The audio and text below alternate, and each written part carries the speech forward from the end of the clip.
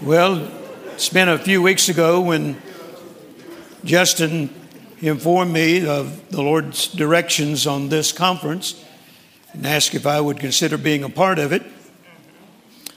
And I said, yes, I will. And so he and I together will endeavor to follow the leadership of the Holy Spirit in this meeting. And I want to thank all of you once again for coming out. I know it's cold outside. I know it's forecast is rain, but you're putting first things first. Yes. Amen. You're putting the wisdom of God first place. And the book of Proverbs says when you do that, it'll promote you. So look at your neighbor and say, I'm headed for promotion. Praise God. So let's open our Bibles first of all tonight to Matthew chapter 6. This is the scripture that Pastor Justin has based this conference on. And I don't know what he's going to be saying. I haven't discussed with him what I'm going to be saying. So we're just going to follow the leading of the Lord in this. And I believe it's all going to turn out just right. Amen. Amen. I'll endeavor not to keep you too awfully long. I know you got children going to school tomorrow and got to get up and go to work and so forth. So let's just make the best of the time we have here tonight. Amen. Amen. Praise God. Matthew chapter 6. Verse 33, but seek ye first the kingdom of God and his righteousness, and all these things shall be added unto you. Now, in order for you to understand the things that he's referring to, you have to go back and read some of the verses prior to this. And what he's talking about is the material necessities of life. The material necessities of life. Food, clothing, shelter, finances. All these things will be added to you. In other words, Jesus is saying, you don't have to spend all your time pursuing those things. If you will devote the majority of your time seeking the kingdom, seeking his righteousness, then all these things will be added unto you. Praise God. So Jesus is talking about priorities. Priorities. Now, I want to read it from the Amplified Version, and I want to actually deal with this session based on what the Amplified Bible says. If you have an Amplified Bible, you might want to join with me. And if not, I'm sure they'll put it on the screen and you can follow along with me. But seek, aim at, and strive after, first of all, his kingdom and his righteousness. Then the Amplified defines that. His way of doing and being right. His way of doing and being right. Now, if you're taking notes, why don't you put that down? Seek first his way of doing and being right. And then it goes on to say, then all these things taken together will be given you besides. So notice in the Amplified it says, strive after, first of all. Everybody say, first of all. So that's what the theme of this conference is, first things first. Now, strive after, that phrase would mean put forth your greatest effort. Put forth your greatest effort to attain or accomplish what Jesus said we are to strive after. And one of the things mentioned in this verse in the Amplified Version that we are to strive after is his way of doing and being right. Say that with me. His way of doing and being right. Now, we need to understand what the word way literally means. So I've got several meanings here and hope that you'll make note of them. A way or ways is defined as a method or methods, manner, style, habitual behavior, a customary mode of operation, strategy, systematic plan of action. Let me give them to you again.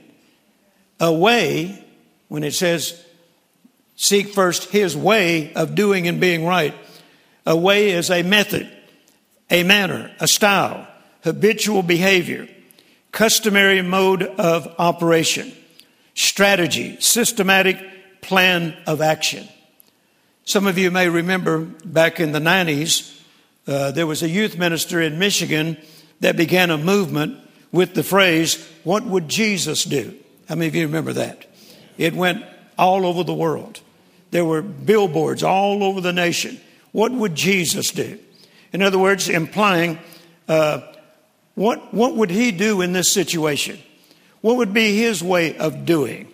How would he approach this? So notice here, we're talking about seeking after, striving after his way of doing things.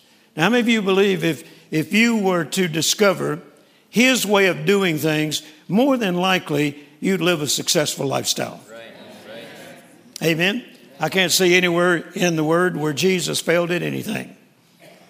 Seek first his way of doing and being right. Okay? Now, going back to that, in Deuteronomy chapter 5, verse 33, you won't have to turn there, but you may want to make a note of it. It says, "Ye shall walk in all the ways which the Lord your God hath commanded you, that you may live, and that it may be well with you, and that you may prolong your days in the land which ye shall possess." So notice, if you will walk in his ways, then it will be well with you, and you will prolong your days. It's quite possible that you could live longer by pursuing the ways of God and learning how to apply them. Amen. I know for a fact I've lived longer. How many of you can think of times in your life that you knew it was God that spared your life? I've had it happen many times, particularly even before I was born again, before I surrendered my life to the Lord. Numerous times, if it had not been God, I would not be standing here right now.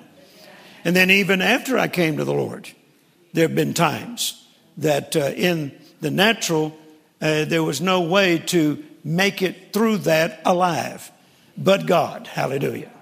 So notice here, if you will pursue his ways, his way of doing things, then it will be well with you. How many of you want it to be well with you? And it's quite possible by pursuing his ways, you will prolong your life. Hallelujah. Live longer than what other people thought you would, or even longer than what you thought you would.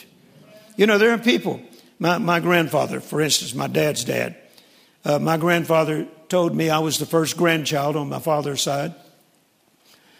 And my grandfather, he loved me. And, I don't know what it is about firstborns, but, I guess they have special privileges. And so I was the first grandchild on my dad's side. And I remember when we were still living in Mississippi, where I was born, we left there when I was about 6 years old, moved to Shreveport, Louisiana.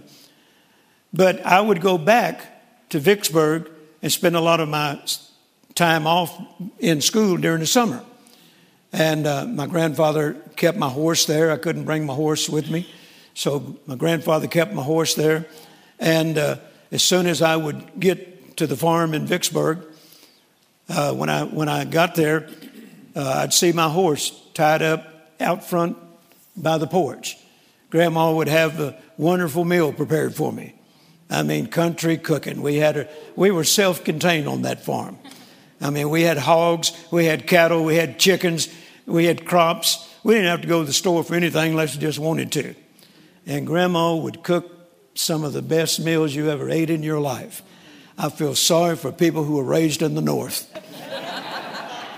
I'm talking good food. And we had the sweetest corn on the cob you ever eat in your life. And they couldn't fill me up with it. And Grandma knew that. And she'd make these fresh green beans and put new potatoes in it. And I'd eat till I couldn't walk.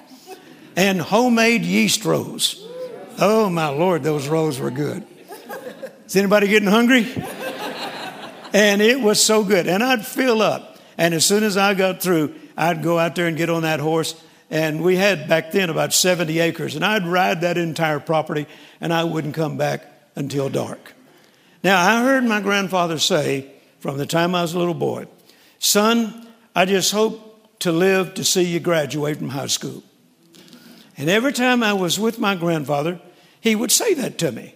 When I'd get ready to leave and go back to Shreveport, he'd say, "Son, I just hope to live to see you graduate from high school. I heard that all the time. I graduated from high school in May of 1964. And my grandfather came for my graduation. He was there. He lived to see me graduate. I started Louisiana Tech in September of that same year, 1964, from May to September, okay? And the first week I was in college, my dad called me and said, your grandfather passed away. He lived to see me graduate. Now, I believe he could have lived longer. I believe he could have lived longer. He didn't know the power of words. I didn't know the power of words. But, you know, he didn't die an old man. And he could have. But he just, didn't know. He didn't know the things that you and I take for granted, that we've learned over the years. He didn't know about by his stripes we are healed. He's just a good Baptist man. He went to Calvary Baptist Church every Sunday. And if for some reason he didn't make it because he had to work in the field or something, on Monday morning, there was a deacon at the house asking for Grandpa's tithe. They sent deacons together at the tithe if you missed church. Wonder how many keep going to our church if we did that. I noticed you wasn't here Sunday. We've come for your tithe. But they did. In that little Baptist church, they did. I saw them do it. And Grandpa would have it ready. He was a tither. He believed in tithing, And he told me, he said, that's how I made it through the Depression, is I'm a tither, okay? And so, but he only lived into his late 60s. That's not old enough to die. Now, my dad, he began having heart attacks in his late 50s. Now, my grandfather died of hardening of the arteries, heart disease, okay? And my dad, he began having heart problems, heart disease in his late 50s. And while I was in Kenya one time, I got up one morning to go preach in a church in the bush, about 8 hours outside of Nairobi. And the Lord said to me, pray, your father's had a massive heart attack. Well, back in those days, I couldn't get back to Nairobi and just fly out because they only had 2 flights coming back to the UK. And then I'd have to take a flight from the UK back to JFK, New York, Kennedy, and then one into DFW. So I couldn't just jump up and go get on a plane and fly home. I had to wait. They only had flights coming back on Wednesdays and Thursdays. So this was Sunday morning. So I had to wait until Wednesday to get a flight to Nairobi and then to JFK and to London and JFK and then DFW. And as soon as I walked in the door, Carolyn said, your dad is in Florida visiting his younger brother, had a massive heart attack. He's in the hospital, and the doctor says he's not expected to live. So I got in our plane, and I flew down to Fort Lauderdale, Florida. Went to Okeechobee, where he was in the hospital. And when I walked in, I met the doctor. He took me into his office and showed me the x-rays of my dad's heart. He said, your dad's not going to leave this hospital. He will die before nightfall. And he said, I'm sorry that I have to be the bearer of bad news. And I said, well, take me to my dad. So I went to my dad and I said, and of course he was all hooked up, everything, and just barely aware of my presence. But when he saw me, he began crying. And I said, Dad, I've just spoken to the doctor. He said, you're not leaving this hospital. You will die tonight. And I said, that's what he says. And I've seen the x-rays, and based on the x-rays, it's true. However, it's not the highest form of reality that exists. Jesus said the Word of God is truth. And the definition of truth is the highest form of reality that exists. I said, so we've got a choice, Dad. We can either settle on what they say, or we can settle on what God says. But it's your choice. I can't do it for you. I can agree with you, and I hope you make the right choice, because I don't believe it's time for you to die. And I said, so what do you want to do? He said, I don't want to die. I said, that's all I need to hear. So we prayed and laid hands on him and anointed him with oil. And I walked my father out of there and flew him home, and he lived another 12, 15 years, praise God. Amen. Now, he would have died in his late 50s. And Satan tried to kill him again several times in his 60s, and he eventually just got tired and just didn't have the willpower to fight the good fight of faith anymore. And he died at 72 years old. That's too young to die. Amen? That's too young to die. And I learned way back in 1969 when I first was introduced to the ministry of Kenneth Hagin through Kenneth Copeland. Brother Copeland mentioned Kenneth Hagin all the time. And finally, Kenneth Hagin came to Tyler, Texas, and Carol and I went. And he had about 5 or 6 little books on his table outside the auditorium. There was about nearly 100 people in that little auditorium in a hotel downtown Tyler. And when the service was over, I went back to that table, and there was about 5 little mini books on the table there. And one of them was called Prayer That Brings Results. One was called How to Write Your Own Ticket with God. Another one was called Redeemed from the Curse. And I wanted those books, but I didn't have one dime. They were 50 cents a piece. I didn't have 50 cents. I spent everything I had on gas to get to Tyler. And so I'm standing there looking at them, just drooling over them like a kid in a candy store. And the lady that went with us, she walked up there and saw me looking at them. She said, Jerry, do you think we need those books? I said, oh, yes, we need these books. She said, I'll tell you what, I'll buy them, you study them, and then you teach me what they say. I said, that's God, buy them right now. So in those little books, one of the things I learned that Kenneth Hagin said, based on Psalm 91, he said, the Bible says, with long life will I satisfy you. And then he said this, and my confession is, if you ever hear that I'm gone, it's because I was satisfied. But I'll not be satisfied until I have long life. So I said, that's a good confession. I'm going to start confessing that myself. So I started confessing then that I will outlive all of my ancestors. So I've already passed up my father. My mother died at 82. I'm 77. So I still got a few more years to catch up with Mom. And I don't know if my grandmother on my dad's side, I believe she lived to be 87. Okay. So I plan to live, if the Lord hadn't already come, to at least 87, because I've been confessing all these years. I'm talking 55 years that with long life He satisfies me. And if you ever hear I'm gone, it's because I was satisfied. Hallelujah. But I'm not satisfied yet. Is anybody satisfied? So I still got a lot of living to do, praise God. Amen.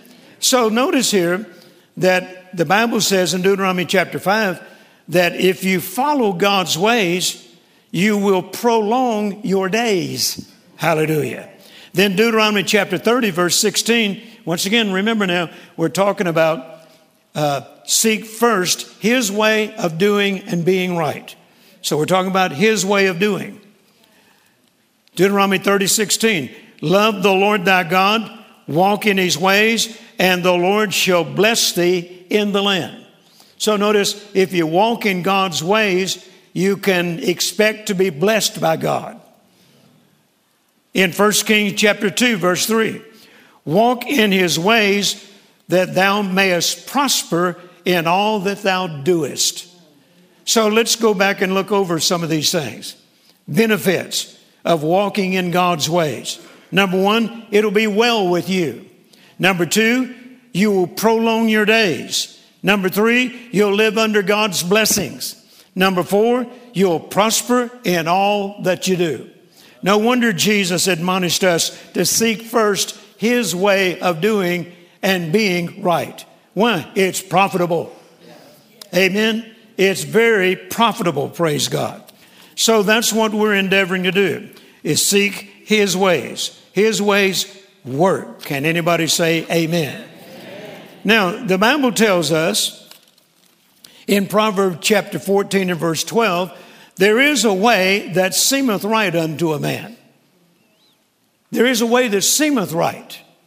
Now, I always like to add this. If there is a way that seemeth right, then there's got to be a way that is right. I'm tired of going ways that seem right. Has anybody ever gone a way that seemed right? It seemed like it was the thing to do at the time, and it turned out didn't work at all.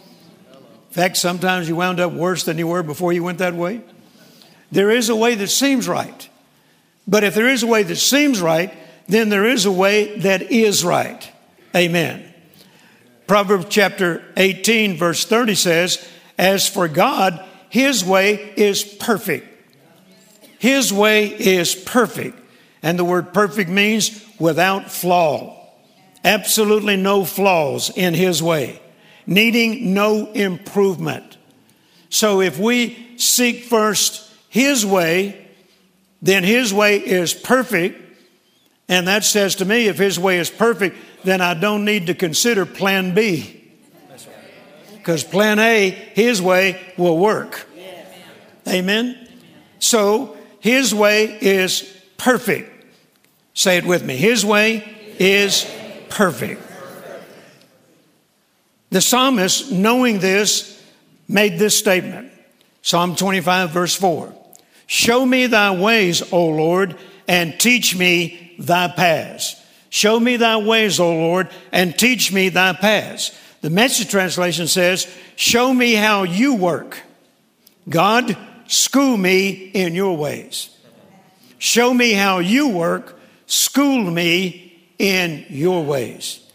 You know, isn't that the reason why we go to school, is to learn?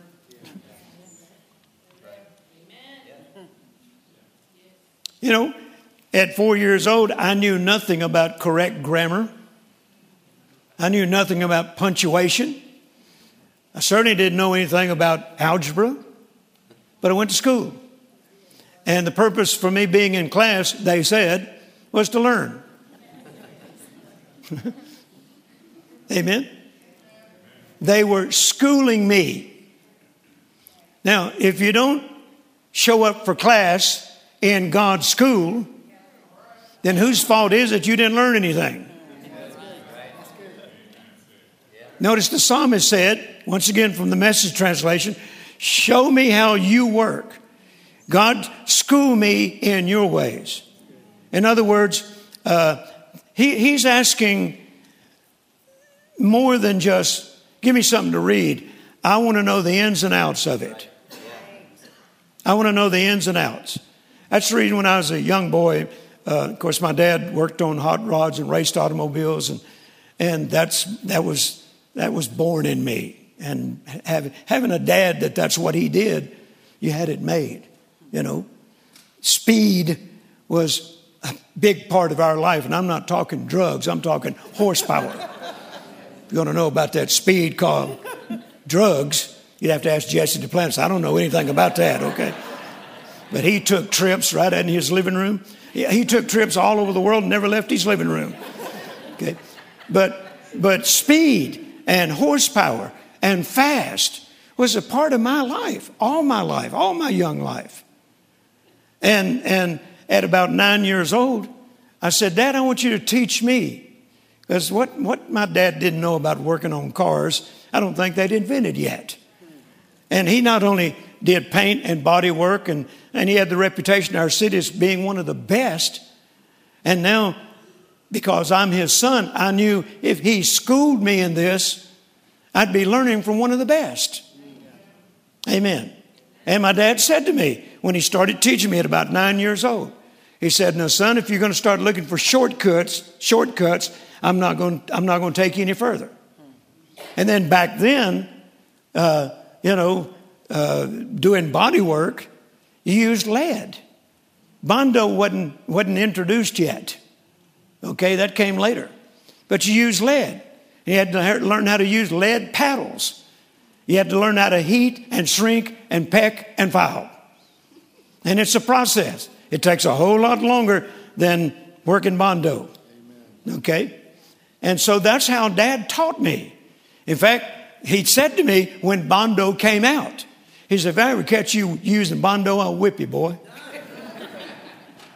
Well, eventually, I went to work for dealerships, some of the same dealerships my dad had worked for when I was a young boy. And when I unloaded my Snap-on tool chest and set it up in my stall, I set out my lead paddles. I set out all the tools that I needed to work on this quarter panel and so forth. And some of the other body men came over and said, "What is that?" I said, "What?" They said, "Those paddles." I said, "Lead paddles." "Well, what are they for?" I said, "Spreading lead." We don't use lead here, we use Bondo. And I went to the body shop foreman. I said, you don't use lead here? He said, "No, lead has become too expensive, so we've gone to Bondo." So I had to learn how to use Bondo. And it's an art. I taught my wife. She can spot a car right now going down the road and tell if it's ever had Bondo in it or not. And your hands become so sensitive. Now, my hands are not that sensitive anymore because I don't do that. But there was a time my hands were so sensitive that I could just run them across a quarter panel or a fender and feel any kind of ripple or dip or anything. And I learned how to become a specialist with Bondo. We had a nickname for it. Jerry has become an art gum specialist. That's what they called Bondo, art gum. And so anyway, I had to learn.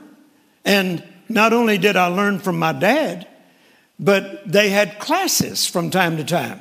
General Motors, most of the time I worked for General Motors, and General Motors would have classes that you could go to. And I was being schooled in new methods. And they were introducing to us new tools that would help us do the job faster and better. So I was being schooled. Not only that, but I bought hot rod magazines. I lived with hot rod magazines. And I'm always looking and reading about how to make this thing faster. And I found out if I did what they said do, it worked. If they said you can increase the horsepower by 20% by doing this, and I did it, it worked. James tells us, be a doer of the word and not a hearer only. Why? Because it works for doers. So I was being schooled in the profession that I had chosen and that I was making a living as until I went into the ministry. And I know nothing about the things I'm teaching you tonight. I knew none of this. I didn't even know that Matthew, Mark, Luke, and John wrote the same story. I'll tell you how ignorant I was. Would you like to hear how ignorant I was? I read in James one time. I was only about 3 months old in the Lord. Divers temptations. Divers temptations. I went into the bedroom where Carolyn was. I said, "Carolyn, did you know there were divers back in Jesus' day?"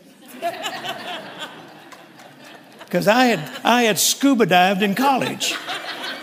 My roommate was a scuba diver, and I went and learned how to scuba dive, and he and I would go diving, and that's what I thought he was talking about. Divers temptations. I had been tempted while I was diving one time. Going too deep, I remember one time we went diving in a lake right outside of Minden, Louisiana. And while we were down there, we found a cash register. And we brought it out and, of course, opened it to check and see if anything was in it. There was not anything in it, so we thought, well, we'll do is take it to the sheriff's department. And we took it to the sheriff's department, and they told us there was a service station robbed last night, and this is the cash register out of that service station. And people took all the money out and threw it in that lake, and we found it and got a reward. Hallelujah.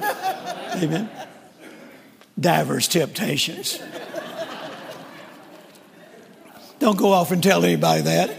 Okay. But that's how ignorant I was when it came to the knowledge of God's word. But I got in school. And my school, to start with, to learn the word, were reel-to-reel tapes and books by men who knew more about it than I did.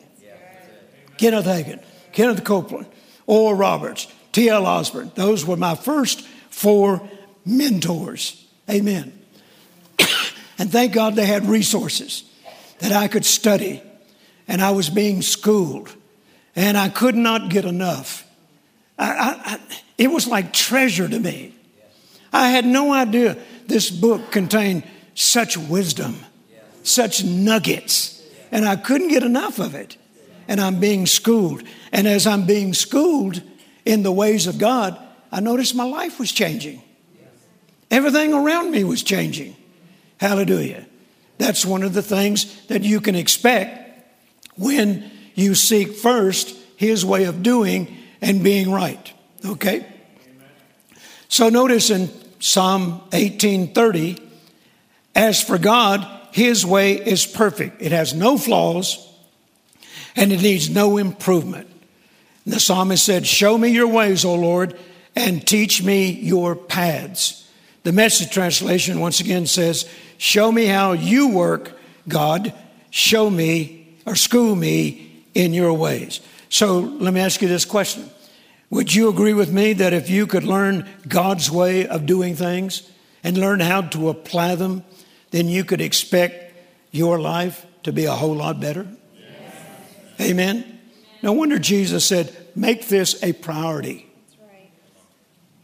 And isn't it amazing how many Christians, they're in need of everything Jesus talked about in Matthew chapter 6, the material necessities of life.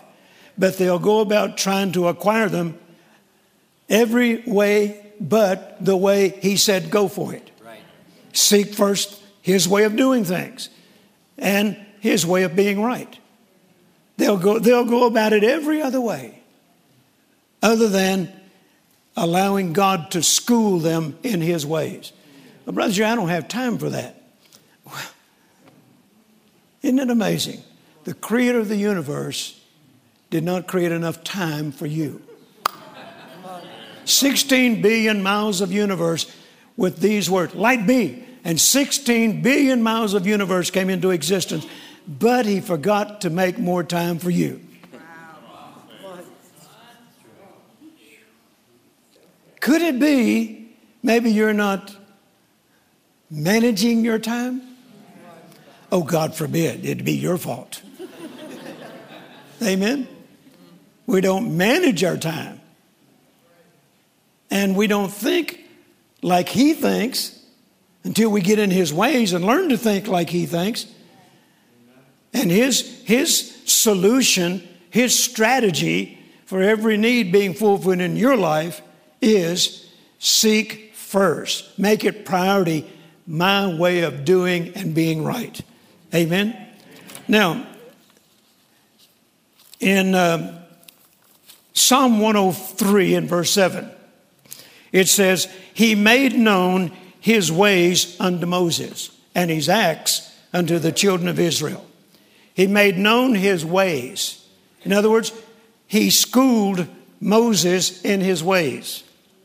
Remember when Moses came up on that burning bush and he was led aside and God began then teaching him His ways. And all the way through that situation, He was teaching him His ways. All the way through Him raising Moses up to bring the children of Israel out of Egypt. He was schooling him in His ways. Now, notice it says, He made known His ways unto Moses and His acts unto the children of Israel. They didn't know God's ways. They could only see His acts. And His acts were a byproduct of His ways. When you do things the way God does them, then you see things happen.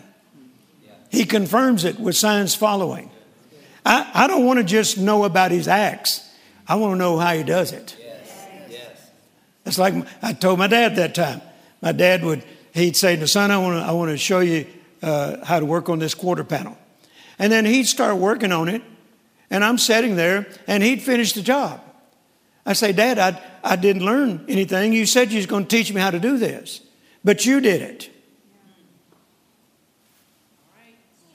So I saw my dad's acts, but I wanted to know his ways. I wanted to know how he did it. Amen. I've seen God's acts. I've seen God's miraculous power and ability. But I like to be an insider. I want to know how he does it and why he does it. Amen? Does anybody, have this kind of mindset where you just want to know how things work? Have you ever broke something down just to see how it worked, then you couldn't put it back together? When I first went to work with Brother Copeland, he had a little office. Actually, his father's office on Berry Street. Just a little small office. It had Brother A.W., Brother Copeland's dad's office, one secretary, and Brother Copeland's office, a bathroom, and a hallway. Okay, that was the size of the office that Kenneth Copeland Evangelistic Association began in. And when I came to work, my office became the hallway. I built shelves in there and set up tape duplicators. And I'm running tapes. If anybody had to go to the bathroom, I had to leave my office because there was not enough room to go down the hallway to get to the bathroom with me standing there. Okay? So one day, Brother Copeland said, Jerry, I want us to stay over tonight. I want us to stay over even after work. He said, this copy machine it's not working properly. He said, let's take it apart and see what's wrong. Well, I've never worked on a copy machine in my life. Xerox, is that what it was? I don't know anything about a copy machine, and neither did he. But he was very meticulous. Oh, I'll never forget as long as I see it right now. He took the top off of it, took the screws out, took the top off of it. And then he took the walls off of it. And then he started undoing this. And he made labels for everything and laid it down here and wrote on that label where it went. And everything. I mean, everything. He had parts laying everywhere with labels on them. And then he got tired of fooling with it and said, I'm going home, put it back together. And see if you can find out why it's not copying. Thanks a lot. I don't know what I'm doing here.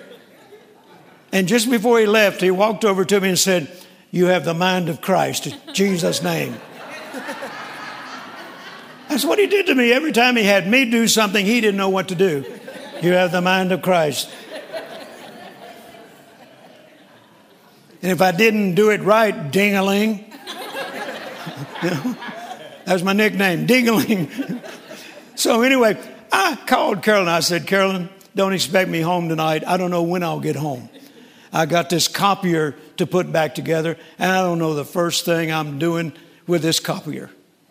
So I just looked at all them parts, and I put it where I thought it went. I put it where I thought it went. And I hooked up this, and I hooked up that, and I put the cover back on it, and then I plugged it in, and then I turned it on, and I tried to make a copy, and it worked. Then I looked around me, and I had parts left over. Brother Copeland came in the next morning and said, did you get that copier fixed? I said, yes, sir, I did. He said, what was wrong with it? I said, the manufacturer put too many parts in it.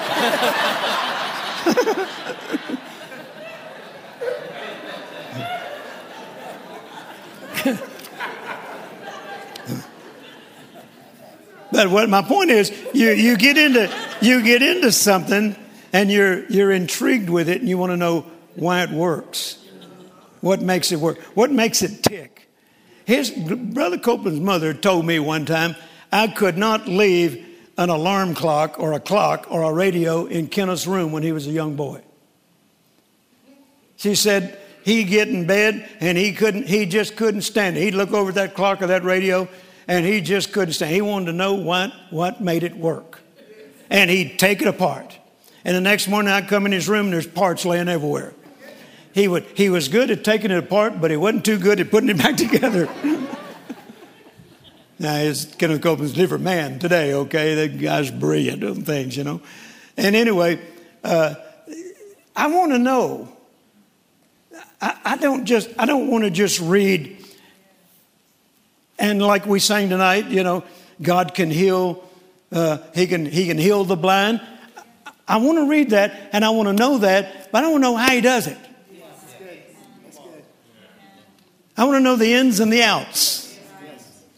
I want to know if the Bible says, and the believer shall lay hands on the sick and they shall recover. I want to know how to do that. Amen. And so I began studying that way back there a long time ago and learned how to appropriate that spiritual law. And I've had many people healed all over the world as a result of it. But I'm not satisfied with just reading about it. I want to know how to do it. I want to know his ways. Moses knew his ways. The children of Israel knew only his acts. So if he made known his ways to Moses, then don't you think that he would be willing to make known his ways to you and me? After all, you're born again. Moses wasn't. You're filled with the Holy Spirit. Moses wasn't. You're a New Testament believer. Moses wasn't. So why would God show Moses his ways and not show his ways to you and me? Amen. The Apostle Paul says in Colossians chapter 1, praying for the body of Christ. We read it this morning, that you might be filled with the knowledge of his will in all wisdom and spiritual understanding. The Passion Translation says, make you a reservoir of wisdom. Make you a reservoir of wisdom. Hallelujah. A reservoir of wisdom. Say that. God wants to make me a reservoir of wisdom. Hallelujah. Doesn't that sound good? So if he wants us to increase in the knowledge of his will and all wisdom and spiritual understanding, then I believe that would include knowing his way of doing things. One translation adds this statement to that verse, that your efforts will be productive. When you are filled with the knowledge of his will in all wisdom and understanding, you know his ways, then your efforts will be productive. Is anyone interested in their efforts being productive? Amen. So far, we've learned this. If we strive to seek his ways and to do so with great effort, knowing that his ways are perfect and without flaw, and once he shows us his ways, we learn to apply them, then we can be confident that our efforts will be productive. I got that out of connecting all those verses. Can I read it again? If we strive to seek his ways and to do so with great effort, knowing that his ways are perfect and without flaw, and once he shows us his ways and we apply them, then we can be confident that our efforts will be productive. Hallelujah. That's the result of putting first, seeking first, his way of doing and his way of being right. Can anybody agree with me that you can expect those kind of results? Yes. Amen. Now, let's define ways once again, just so I know you didn't forget. Ways, method, manner, style, habitual behavior, customary mode of operation, strategies, systematic plan of action. So Jesus is telling us, seek first God's way, and you can add all those definitions, God's method, God's manner, God's style, God's habitual behavior, God's customary mode of operation, strategy, systematic plan of action, and then all these other things will be added to you. If you put God's ways of doing and being right first place in your life. Make it priority. Hallelujah. And I want to challenge everyone in here tonight to begin to approach this in the same manner that the psalmist did. And the psalmist said in Psalm 119, verse 15, I will meditate in thy precepts and have respect unto thy ways. I will meditate in all thy precepts and have respect unto thy ways. Meditate is more than just reading. Meditate is more than just hearing about them in church. To meditate is to dwell on them. to run them over and over in your mind and in your spirit. Right. Amen. Constantly thinking about it. Constantly thinking about it. The Message translation says, I delight far more in what you tell me about living than in gathering a pile of riches. He goes on to say, let me get my glasses out where I can read my own handwriting. It's really small. I added this note. He goes on to say, I actively watch how you have done it. I won't forget a word of it. Hallelujah. I actively watch how you have done it, and I won't forget a word of it. Amen. The Amplified Bible refers to his ways in this verse as your paths of life. So we could say the paths that will produce our best life. If we learn God's way, God's path, God's method, God's strategy, then it will produce our best life.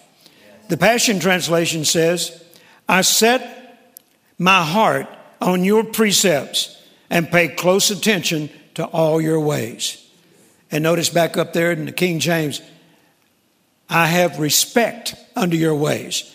And the phrase I have respect unto your ways literally means I will look steadfastly to your ways and look away from all else. I will look steadfastly to your ways and look away from all else. Steadfastly means with fixed attention. With fixed attention. Amen. That's why the psalmist says in Psalm 128 verse 1, blessed is everyone that walketh in his ways. When you have fixed attention on his ways, you have given them priority in your life. Then the Bible says, blessed is everyone that walketh in his ways. And we've learned that to be blessed means to be empowered to prosper, to be empowered to increase. Amen. And verse 2 says in Psalm 128 verse 1, your reward will be prosperity, happiness, and well-being. Your reward will be happiness, prosperity, and well-being. So God is telling us that when we choose to put his way of doing and being right first place in our lives, then we will begin to enjoy life at its best. Somebody give the Lord a shout if you believe it. Praise God. Amen. Now, Proverbs chapter 8, Solomon makes this statement. He repeats the statement that we found in Psalm 128. In Proverbs 8:32, blessed are they that keep my ways. Blessed are they that keep my ways. And the Passion Translation says this, nothing will bring you more joy than following my ways. Nothing will bring you more joy than following my ways. Somebody say amen to that. Amen. Now, let me go back to a little note that I wrote just before coming over here. If you want to know God's ways, how many of you really want to know God's ways? Would you suppose that you probably could find them beginning in chapter 1 of Genesis chapter 1? Amen? I mean, that's the book of beginning. Surely we could find God's way of doing things in the book of beginning. Okay, go there with me for a moment. Genesis chapter 1.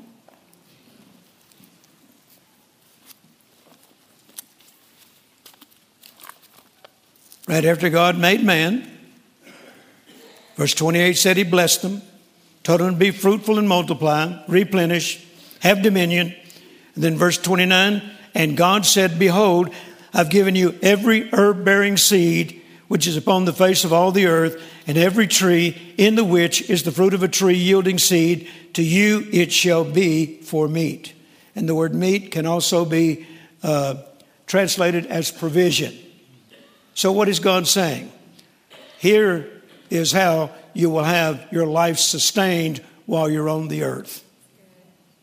I will give you seed. I'm providing seed. And what is seed for?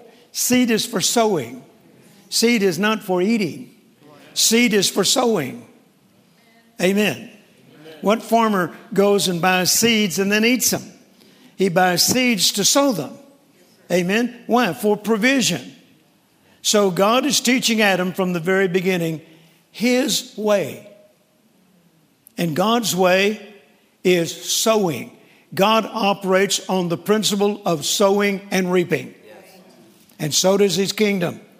You'll find it in Mark chapter 4 where Jesus said, and so is the kingdom of God like unto a man who went out and sowed seed. So what's he saying? Here's what the kingdom of God is like. Here's how the kingdom of God functions. Here's how the kingdom of God operates. Here's how God operates. Amen? So notice here, he's giving Adam at the very beginning the way of God for having your life sustained. Sowing seed. Thank you for your enthusiasm. And that has not changed. Even when Adam and Eve blew it, that spiritual law did not change. God started all over with Noah, and after the flood, God said to Noah, Genesis 8:22, as long as the earth, Genesis 22:8, Genesis 8:22, as long as the earth remains, seed time and harvest shall not cease. Is the earth still here? Yes. Then it's still God's way. Yes. Seed time and harvest shall not cease. Amen. And you'll notice that once again, Jesus taught in the 4th chapter of Mark about the sower sows the word. And he made this statement. If you don't understand this parable, how can you understand any parable? And it was talking about sowing and reaping. He said, if you don't understand the principle of sowing and reaping, you're not going to get very far in kingdom principles. Amen. I've been asked many times in different places all over the world, what is the greatest spiritual law you've ever learned? I don't hesitate. The law of seed time and harvest. That's the greatest spiritual law I have ever learned. That's the law that got me out of debt. That's the law that got me every need in my life met. That's the law that enabled me to prosper. That's the law that enabled me to be blessed, and the law that enabled me to be a blessing. Hallelujah. The law of seed time and harvest. Everything I have, everything I own, everything this ministry has, everything it owns came by the law of seed time and harvest. Amen. The law of seed time and harvest. And that law will never become invalid. As long as the earth remains, seed time and harvest shall not cease. It was God's way in the beginning, and it's still God's way today. Can you say amen? Now, remember where we read that God showed his ways unto Moses, or he made known his ways unto Moses, and his acts to the children of men, or the children of God. Let's go to the book of Exodus for a moment.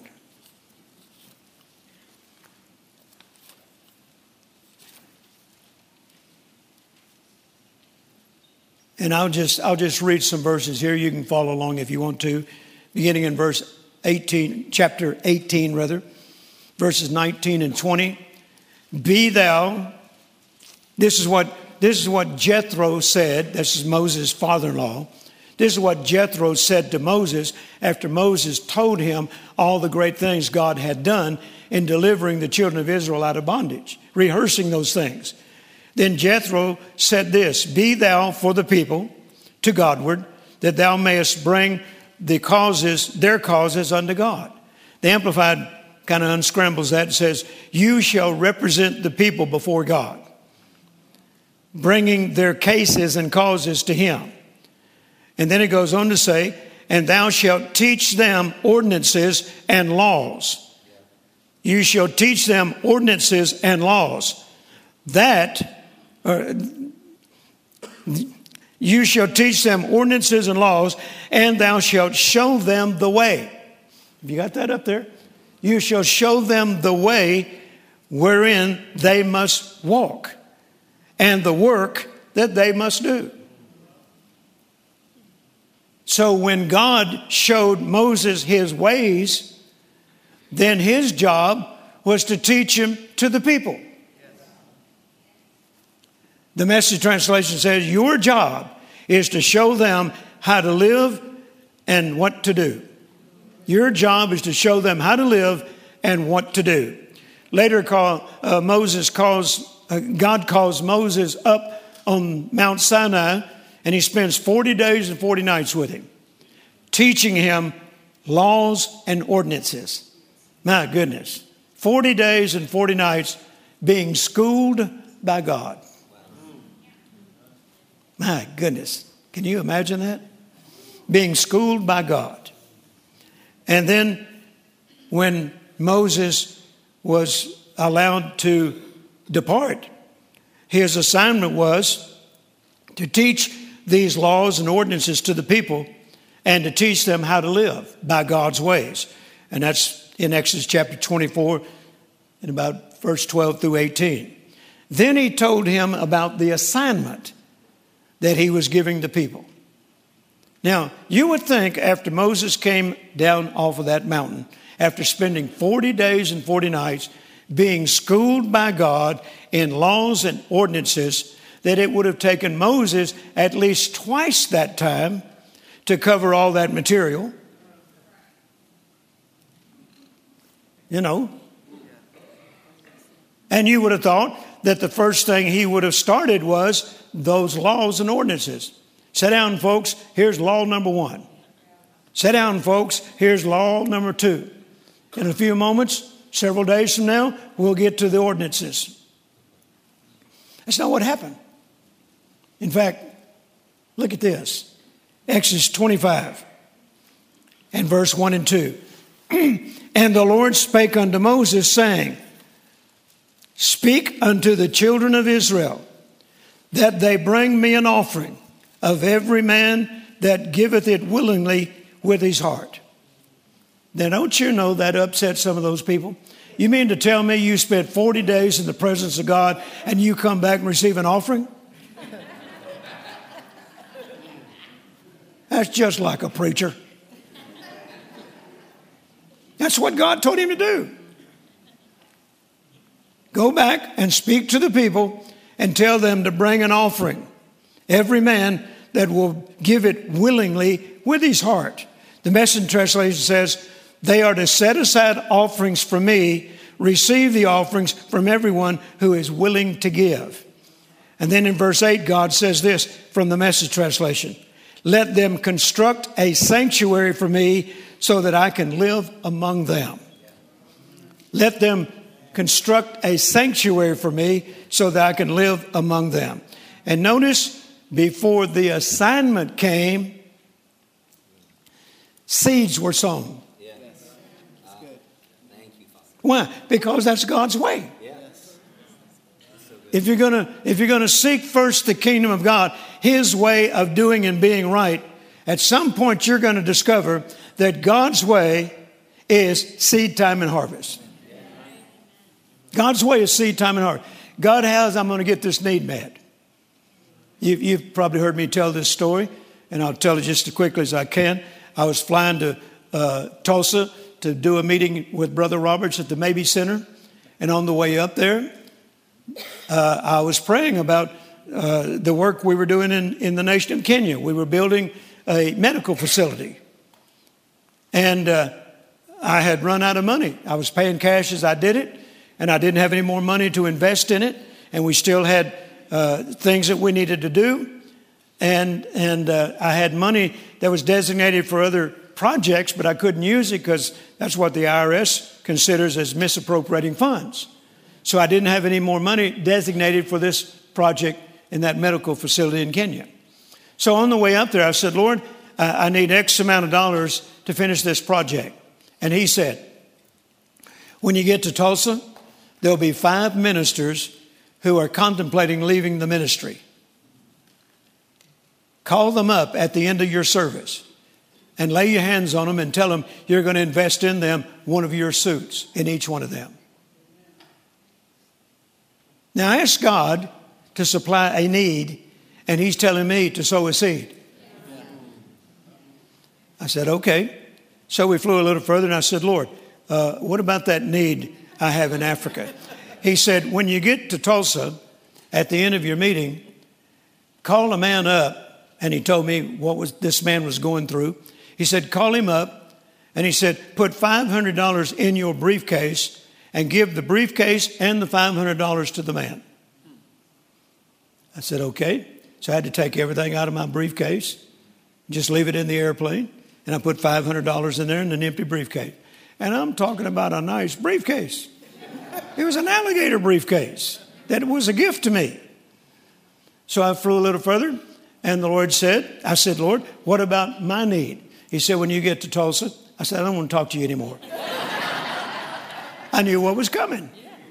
He said, you just bought 2 vans for your ministry. There's a couple in the service, they'll be in the service tonight, that have a ministry of providing food for the poor in their community, and they need a new van. Give them one of your new vans.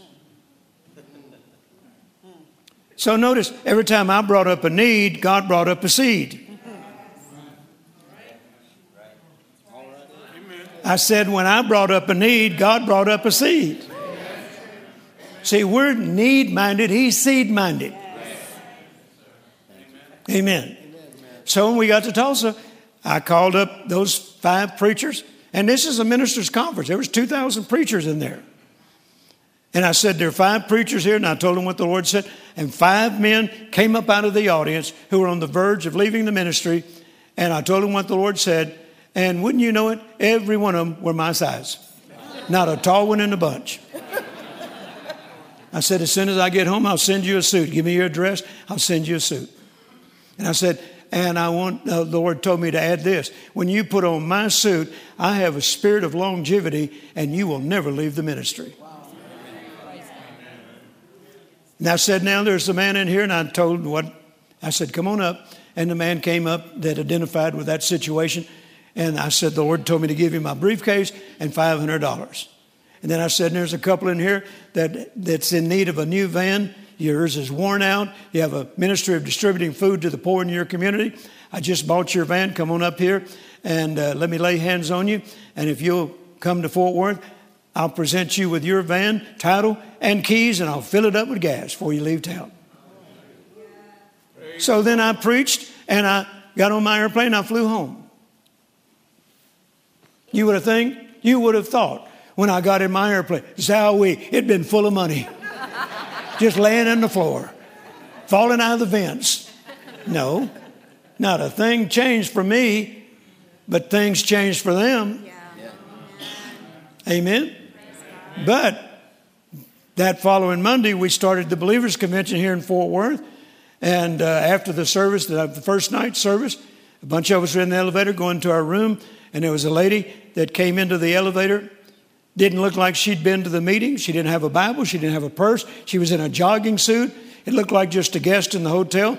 May have just been, gone to dinner somewhere in Fort Worth, downtown. And she got on the elevator, pushed her floor, and didn't say a word to us, and just rode up until it opened, the door opened to her floor. We're all standing in there talking. And she stopped and turned around and said, Brother Jerry, God told me this would happen. Reached in her pocket, gave me a check. And the door started closing almost before I could say thank you. And I had this check in my hand. Inquiring minds want to know. I opened it, and it was exactly what I needed to finish that project. Praise God. Whenever you have a need, God's way is sow a seed. Aren't you glad you came tonight? Amen. That's God's way. It was God's way from the beginning. Seed time and harvest shall not cease. It's God's way now. You can find it in Genesis. You can find it in Mark. You can find it in Galatians. Why? Because it is a principle that will never cease. Hallelujah. As long as the earth remains, seed time and harvest shall not cease.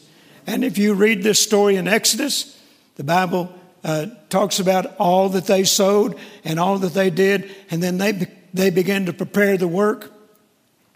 And when they finished the work, here's what God rewarded them with. The sanctuary was filled with the presence of God, filled with the glory of God. Hallelujah. filled with His power, filled with His goodness, filled with His presence. Hallelujah. That was the reward for them sowing before they ever completed the assignment. Amen. I'm believing for the same thing. I said, I'm believing for the same thing. Hallelujah. This is the first night of First Things First conference. And we've been telling you that we wanted you to come tonight prepared to sow a seed, to start your year sowing a seed. And obviously the seed is going to go into our building program. Just like that seed went into the building program that Moses was heading up. And they brought their seed. And they brought it willingly.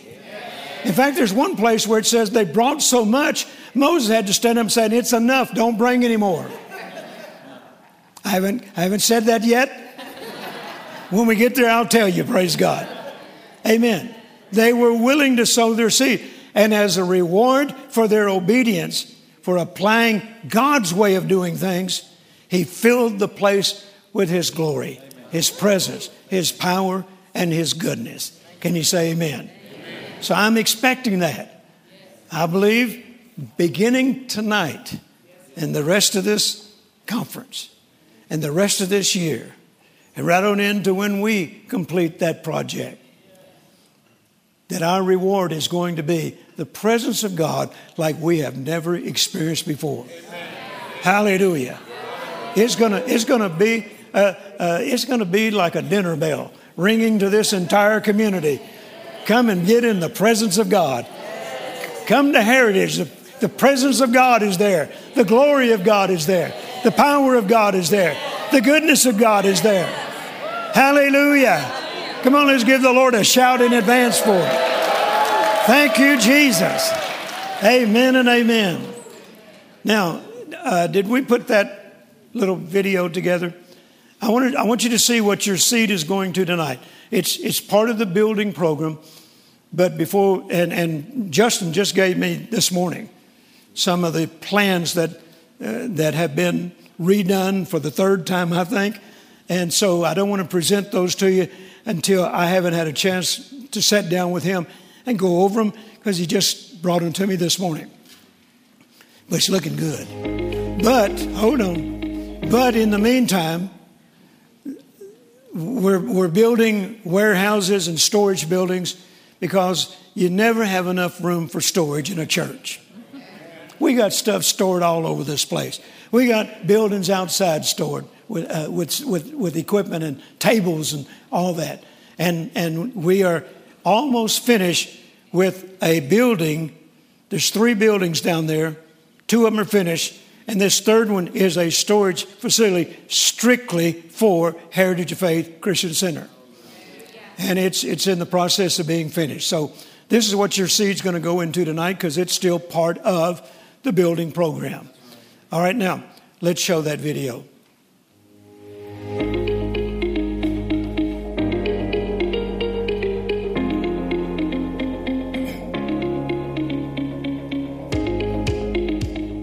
If you've been watching along West Cleveland Road, you have seen our newest building going up.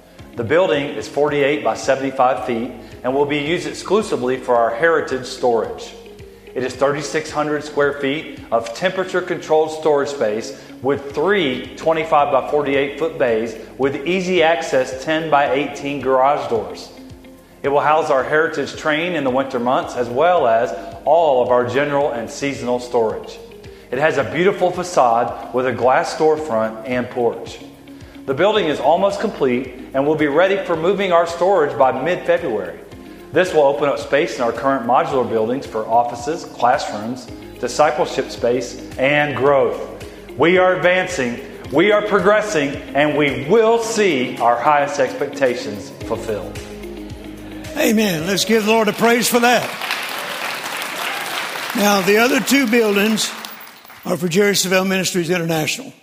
And one of them is housing all of our Chariots Light trucks and trailers and equipment that we use for rallies and tours and all of that.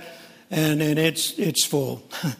And the other is filled with equipment that we can do maintenance on our own vehicles and so forth. And then the other one is storage that we've moved from the headquarters over to that storage building. But this one will be strictly for Heritage of Faith. Amen. Everything that it needs, the youth department, everything that it is needed for storage will go in that building. Praise God. So, and by the way, we've paid cash all the way. We've paid cash all the way. Amen. And we're about finished, so let's sow our seed tonight. And you've heard me say this before. I never ask people to do something I'm not willing to do myself. So I'll start it. I got my seed right here. I'm sowing $10,000. And so this is personally from me and Carolyn, that we're sowing because this is the way we live. We learned His ways 55 years ago, and we're still practicing His ways today, and His ways are perfect. Hallelujah. Now, there's some things I'm believing for. And this is how I have acquired everything I've ever believed for, is I sowed a seed first. And as long as the earth remains, I will keep doing that because it's God's way. Can you say amen? Did I make that clear to you tonight? Yes, sir. Amen. It's God's way of doing things. So let's prepare. And if you'll notice in the Bible here in Exodus, it said, bring an offering. Bring an offering. I don't know. There's just something about bringing an offering. It seems like it stirs your faith. Amen. So, Danny and the group, if you're sowing, would you guys be the first to sow and then come up and prepare to lead us in praise and worship? And guys, we need some containers up here. Ushers, if you'll bring some containers. I'm sorry I didn't prepare you ahead of time. But if you'll just lay them here on the altars, okay, on both sides. And if somebody might be able to move this for me, please.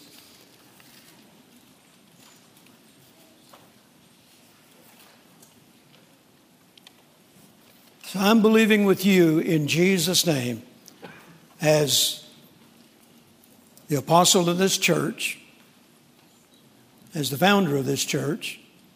I'm believing with you in Jesus' name that your seed is going to produce maximum harvest. Maximum harvest. Hallelujah. The Bible says that God is able to do exceeding abundant above all that we can ask or think, according to the power that works within us. Amen. So He's the God that is more than able to cause your harvest to come back to you multiplied many times over. Amen. No farmer goes out and plants a seed and then at harvest time expects to get one crop back, one seed back, one apple back, one tomato back. He expects it to have multiplied. Amen. This is what God did with His Son Jesus. He sowed Jesus and He reaped a family. Hallelujah.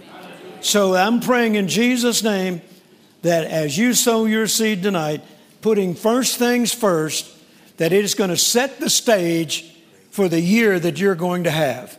A marvelous year, a year of progression and advancement and promotion.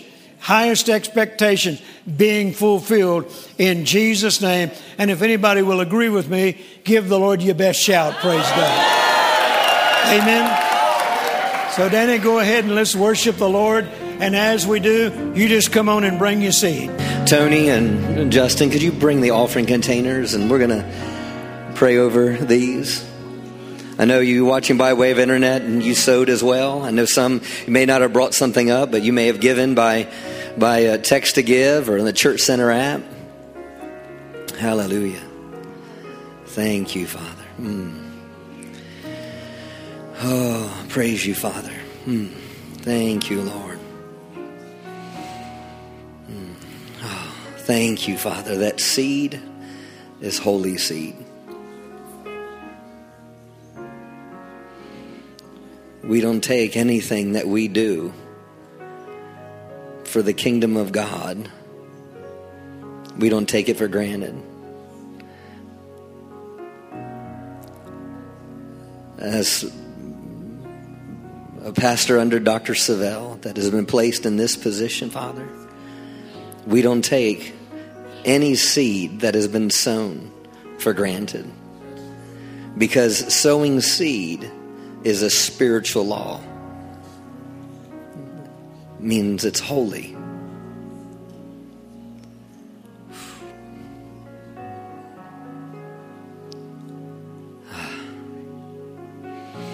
So, Father, as a minister and authority in this house, we receive this seed.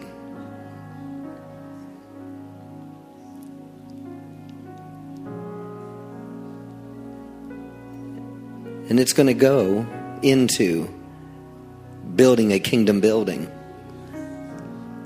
that will bring about kingdom in this area, in this community.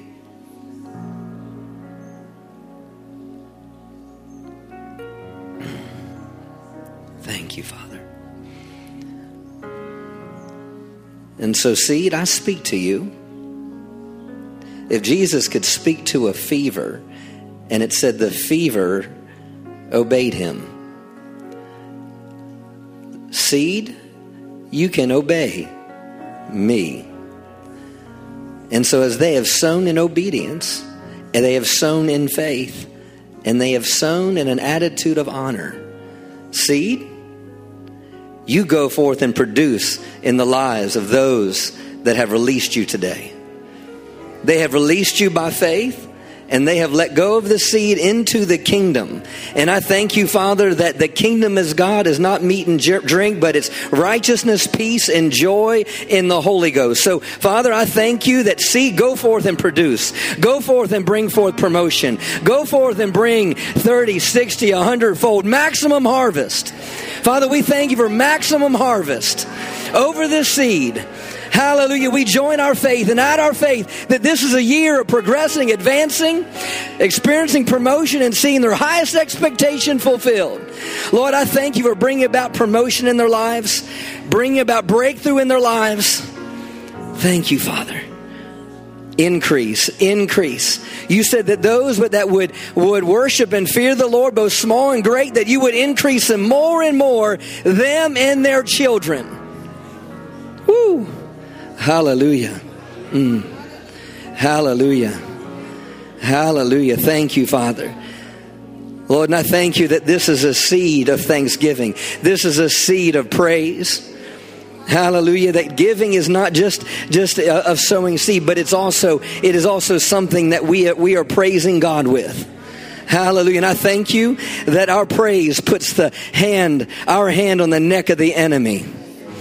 Hallelujah. And I thank you that these seeds that have been sowed in faith, I thank you, is breaking the neck of the enemy over their lives.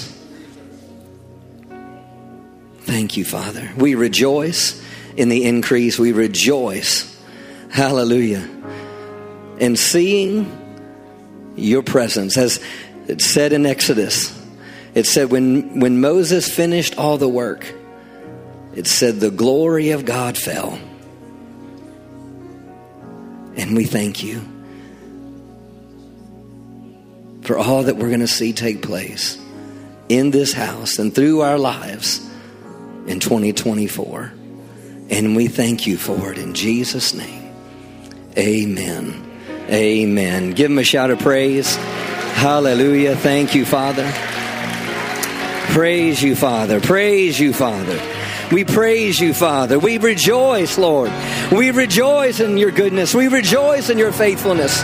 We rejoice. Hallelujah. We thank you, Father. Hallelujah. We glorify you. We magnify you. Hallelujah. Thank you, Lord. Whew. Hallelujah. Thank you, Father. Praise you, Father. Hallelujah. Hallelujah. Thank you, Father. Carmen, can you come up here real quick? Hallelujah. Carmen is going in for a procedure on her esophagus. Thank you, Father. Hallelujah. Father, we thank you.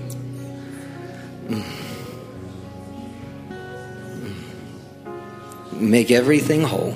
Restore, restore, restore in every way. Hallelujah. Hallelujah. Thank you, Father. Restore in every way. Restore, restore, restore. Restore in every way. Woo. Thank you, Father. Restore, restore, restore. Hallelujah. Hallelujah. Just place your hand on the person, your left and your right, and just speak restore over them. Restore over them. Hallelujah. Restore that which is broken. Restore that which is out of joint. Restore. Restore. Restore. Hallelujah. Restore. Restore. Hallelujah. Restore. Hallelujah. Restore. Restore. Make new. Hallelujah. Make alive. Quicken. Quicken. Hallelujah. Quicken. Quicken. Hallelujah. Quicken. Make alive. Strengthen. Equip. Empower. Hallelujah. Thank you, Father. Hallelujah. Thank you, Lord. We praise you for it, Father. Hallelujah. Hallelujah. Thank you, Father. Hallelujah. Did you have anything else, Dr. Savelle? Hallelujah. So did you receive this tonight? Amen. Thank you, Father. Hallelujah. I'm expecting great things. Monday night, Tuesday night, and Wednesday night. It's going to be good. It's going to be real good. Real good. Say it's going to be real good. Hallelujah. Father, we thank you for the word that we heard tonight. And we just thank you for your presence that is on each one of us. And as we leave tonight, I thank you that presence will go with us, would surround about us, and keep us in every way. And I thank you, Lord, throughout tomorrow, we will be praying in the Spirit. We'll be seeking you. And as we come together tomorrow night, I thank you something glorious will happen in our midst. And we will see your glory in amazing ways. We will see your power in an amazing way. We will see your presence in an amazing way. And we will experience your love in an amazing way. And we thank you for it in Jesus' name. Amen. Bring somebody tomorrow night with you, and don't forget, go give them Jesus.